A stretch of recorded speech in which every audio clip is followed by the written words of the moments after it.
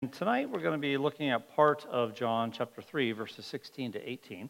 Tomorrow morning we'll actually look at the whole passage that goes through verse 21. But tonight we're going to talk about God's love toward us and simply focus on that particular truth. So turn in your Bibles to John 3. You know the passage very well, I'm sure. But what we'll study this evening briefly is that the glorious mission of Jesus really was to save the world. That's why he came. And there are two basic truths in our larger passage from John 3:16 to 21 in this whole section about the relationship between God and humanity. And it's pretty simply that God loves humanity in verses 16 to 18, which we'll look at tonight. But then also tomorrow in verses 19 to 21, that the reason it's so amazing is that it's done in spite of humanity's love for sin. So let's take a look at John 3:16 to 18 this evening. For God so loved the world that he gave his only Son, that whoever believes in him should not perish but have eternal life. For God did not send his Son into the world to condemn the world, but in order that the world might be saved through him. Whoever believes in him is not condemned, but whoever does not believe is condemned already, because he has not believed in the name of the only Son of God. The love of God of Christ is put forth here in verse 16 for us very clearly. We know the passage. The Apostle John begins now here in verse 16 really commenting on an episode that just took place in John 3:1 through 15, this long discussion with Nicodemus about what it means to be born again. And the apostle here then, starting in verse 16, picks up on the end of that discussion. So if you just glance back to verses 14 and 15, we read this, where Jesus said, "As Moses lifted up the serpent in the wilderness, so must the Son of Man be lifted up, that whoever believes in him may have eternal life." And then our apostle goes on to comment on this section. But to understand the parallel a little bit, the serpent was lifted up after a plague, of course, as a reminder of the sin of the people and how God had spared their lives, or would, and those who would look upon that is, trust in God's provision for forgiveness and then repent. So Jesus would be lifted up on the cross for sin and fulfill his glorious mission to save for those who would look upon him in faith and repentance, and he would grant them eternal life. You see, the Apostle John wants his readers to understand this whole dialogue with Nicodemus about the necessity of being spiritually reborn and believe in Jesus, and so that they can have eternal life. That's the same reason he wrote the whole book. At the very end it says, John 20, "But these are written so that you may believe that Jesus is the Christ, the Son of God, and that by believing you may have life in his name." Now, nothing could be clearer in the book of John than belief leads to salvation and eternal life. That's why he wrote the whole book. Now, verse 16, of course, is probably the most well-known and quoted verse in the whole Bible, precisely because it encapsulates the gospel so simply, so easily. And as we talk about how God so loved the world, there are a couple different ways, of course, you can read the world. You can read it in the sense that it's a general use of the term, emphasizing that God loved all the peoples of the world, and this has precedence in the prophet Isaiah 49. For example, "It's too light of a thing," speaking of the Messiah who would come, "that my servant should be sent to raise up the tribes of Jacob and bring back the preserved ones of Israel. But I'll make you as a light to the nations, that my salvation may reach to the ends of the earth." You see, that's the desire of God the Father. That's the desire of our Lord Jesus Christ, that this gospel of salvation would actually reach to the farthest parts of the world. That's why Jesus also came. And then, of course, it can be read with a very particular reference to those who've been chosen out of the world, who do believe that Jesus Christ was particularly given for them, for us who believe. And this immensity of this love is described by that little word that God so loved the world. You could also translate the original as, "For this is how God loved the world."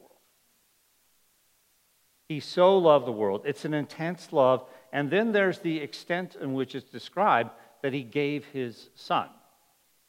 I know we all pass over these verses or these words so quickly, but that's the extent of his love, that he would give up his own son. And the giving up of his own son refers not just to he gave him to become incarnate, but also ultimately would refer to the crucifixion. In fact, specifically to the crucifixion, as we read on in this gospel account. And it should lead us who are followers of Jesus to recall a number of passages or stories in the Bible that we know so well that fit in here. We might recall, for example, the story of Abraham's sacrifice of Isaac in Genesis 22, because of the shared common language, you will, of what we just read here, just read in John's gospel. So from Genesis 22, your son, your only son Isaac, whom you love, you have not withheld your son, your only son. And that language is mimicked here in the Gospel of John. We might recall the prophecy in Isaiah 52 and 53 about the giving of him for the atonement of sin. So we read in Isaiah 53:10, for example, "Yet it was the will of the Lord to crush him. He has put him to grief when his soul makes an offering for guilt. He bore the sin of many and makes intercession for the transgressors." And of course, we know the whole reference here in God so loving the world that he gave his only son is that it would be for a substitutionary atonement, that he would die in our place for our sins, for us. In 1 John 4:9 and following, the same apostle is writing a letter, and he writes this, "In this the love of God was made manifest among us, that God sent his only Son into the world, so that we might live through him. In this is love, not that we have loved God, but that he loved us and sent his Son to be the propitiation for our sins." See, the natural condition of humanity for each and every individual is clearly stated, and that's sinfulness before God. That's the perishing that we are saved from. So what amazing and precious grace it is that the Father would send his Son, and that if we believe in him, we can have forgiveness of sins and eternal life and happiness. But it doesn't just end here with an introduction in verse 16, but the apostle goes on then in verses 17 and 18 to talk a little bit more about this love of God in Christ and the purpose that he has for us. And we read, "For God did not send his Son into the world to condemn the world, but in order that the world might be saved through him. Whoever believes in him is not condemned, but whoever does not believe is condemned already, because he has not believed in the name of the only Son of God." So the Apostle John restates the mission. Right? He just restates at the beginning of verse 17 that the Son came from the Father for bringing salvation and not condemnation, which will be reserved for the final day of judgment. That's when that takes place, when he returns. But of course, nevertheless, it's the fact, by the very simple nature of Jesus coming into this world and his teaching and what he did, he's going to divide humanity. And he brings judgment, if you will, when he came the first time passively. But he'll bring judgment actively when he returns the second time. But by default, he brings judgment into the world, even though that's not his outward purpose in his first coming. He entered a sinful world, a lost world. And in John chapter 9, verse 39, for example, Jesus said, "For judgment I came into the world." Now, first you might think, well, I just thought he wasn't supposed to do that. But that those who do not see may see, and those who see may become blind. But it repeats really verse 18 here. That's what happens when he came. And in John 12:46 and following, "I have come into the world as light," Jesus said, "so that whoever believes in me may not remain in darkness. If anyone hears my words and does not keep them, I do not judge him, for I did not come to judge the world, but to save the world. The one who rejects me and does not receive my words has a judge. The word that I've spoken will judge him on the last day." As one scholar put it this way, Christ comes to judge the world as little as the sun comes up in the morning to cast a shadow. But judgment, like the shadow, is the natural consequence of the world's constitution and circumstances. The whosoever, or the whoever, in our passage here is an offer beyond the people that are expected that it's for. The Apostle John is making it clear that this offer of salvation is for all the peoples of the world. It's not just for Jewish people. And in context of what was going on in his time when he wrote his letter, it's also not just for people that have our mystery religion initiates. There's always people like this. They think they have some special knowledge from God that they got in some special way that not everyone else can find, but only they can find. And that somehow they have a claim on God and his salvation and his purposes in a way that others do not. There was another group of people around at the time, the Qumran sectarians, and they lived a special holy life, much holier than the rest of us. And so it would seem that then they would be the ones that, this is for whom salvation would come. You see, but there's always these people who think they're more special than others, and they think that somehow God's salvation is just for them because they've put forth effort to be holier than others, to know more than others, or to participate in religious rituals that somehow might make them closer to God than other people. And one of the consequences then among humanity, and you've seen it as well, is that then there are those people who don't have those opportunities, people that don't do those things, and they wonder if they're ever going to be good enough to be loved by God. But this passage makes it very clear that it's for whoever would believe. It's very simple. It's for you. It's for the people of West Essex, where we live. It's for the people in Asia and everywhere in the world. In John chapter 1, as the gospel opened, to all who receive him, speaking of Jesus, who believe in his name, he gives the privilege. He gives the honor to become children of God. It's for anyone who would believe. And Christ accomplished his purpose, when he came. He's been doing it for a long time. Many believed him when he came. The only all-sufficient provision for sin has been given life and spared people judgment. And that includes our lives as well who believe in him. Jesus said in John 5:24, "Truly, truly, I say to you, whoever hears my word and believes him who sent me has eternal life. He does not come into judgment, but is passed from death to life." So those who persist in unbelief, who refuse to accept Jesus as the Son of God and the Redeemer, are already in a position of condemnation, actually further condemnation, because now they're responsible for more. And the wrath of God that rests upon them is even heavier. They don't have to really wait for the pronouncement at the final day of judgment, because Jesus' words are judgment enough. And they know where they stand, because they haven't believed in God's revelation in his Son. In John chapter 3:36, it says, "Whoever believes in the Son has eternal life. Whoever does not obey the Son shall not see life, but the wrath of God remains on him." So consider God's love toward man. It's so great in the provision of salvation in Jesus Christ. Consider his love designed and destined specifically for you.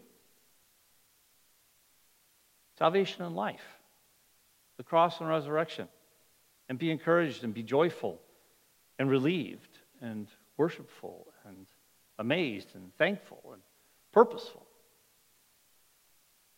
Consider also who might else that you know need to hear this message. Wouldn't you like to be the one to tell them about the glorious mission of Jesus Christ, that he came to save the world? As I read this passage and been meditating on it this week, one of the things I noticed that stands out, maybe you've noticed it too, is that God loves people in spite of people's love for sin.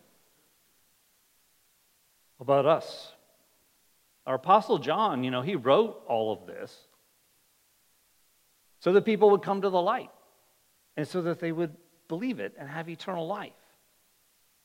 He doesn't want to simply condemn people in their darkness. Do you really want other people to be saved? Then I want to encourage you, don't make it so complicated for people. If you're really hoping they will believe, then don't doubt that they'll accept it. I speak just as much to myself as to all of us.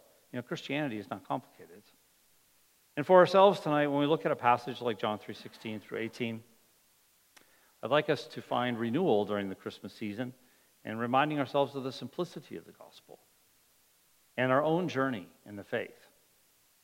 The Apostle John also wrote in 1 John 5, "And this is the testimony, that God gave us eternal life, and this life is in his Son. Whoever has the Son has life.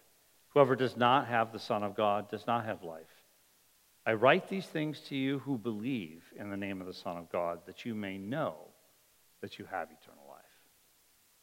That's an amazing thing to know that you're saved. And so many people that I've talked to over the years, maybe you have as well, who just don't know for sure if they have eternal life. But if they believe in Jesus, they can know for sure. And we can share passages like this with them. So Merry Christmas from me. And we're going to close out our service this evening. Ramey's going to pray for us. And then we're going to sing Silent Night and light our candles. Amen.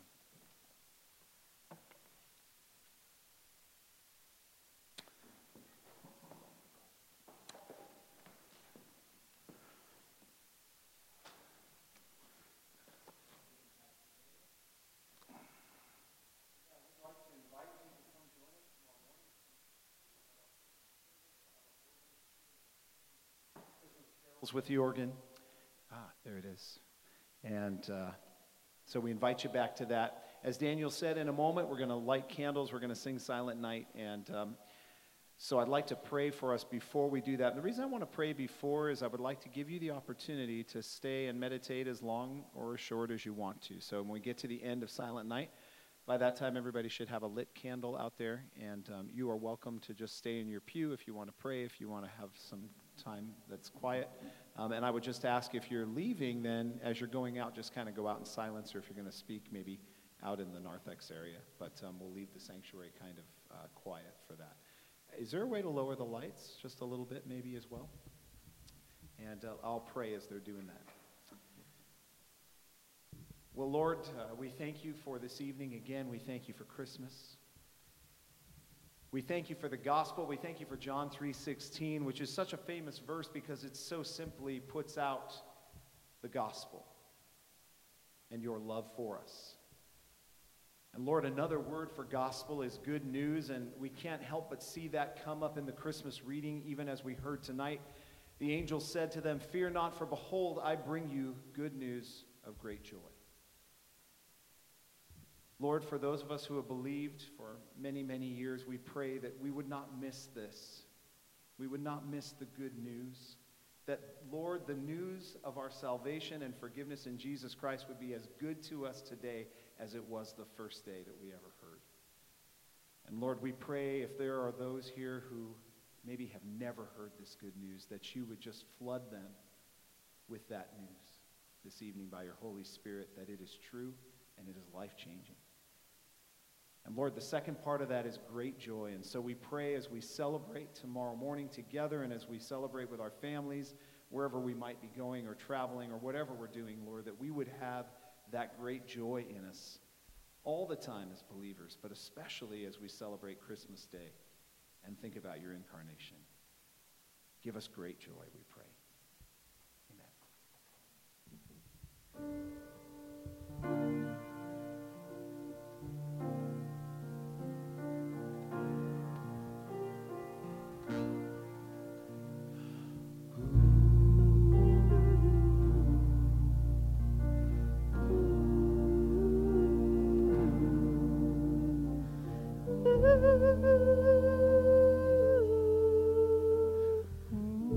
Ooh.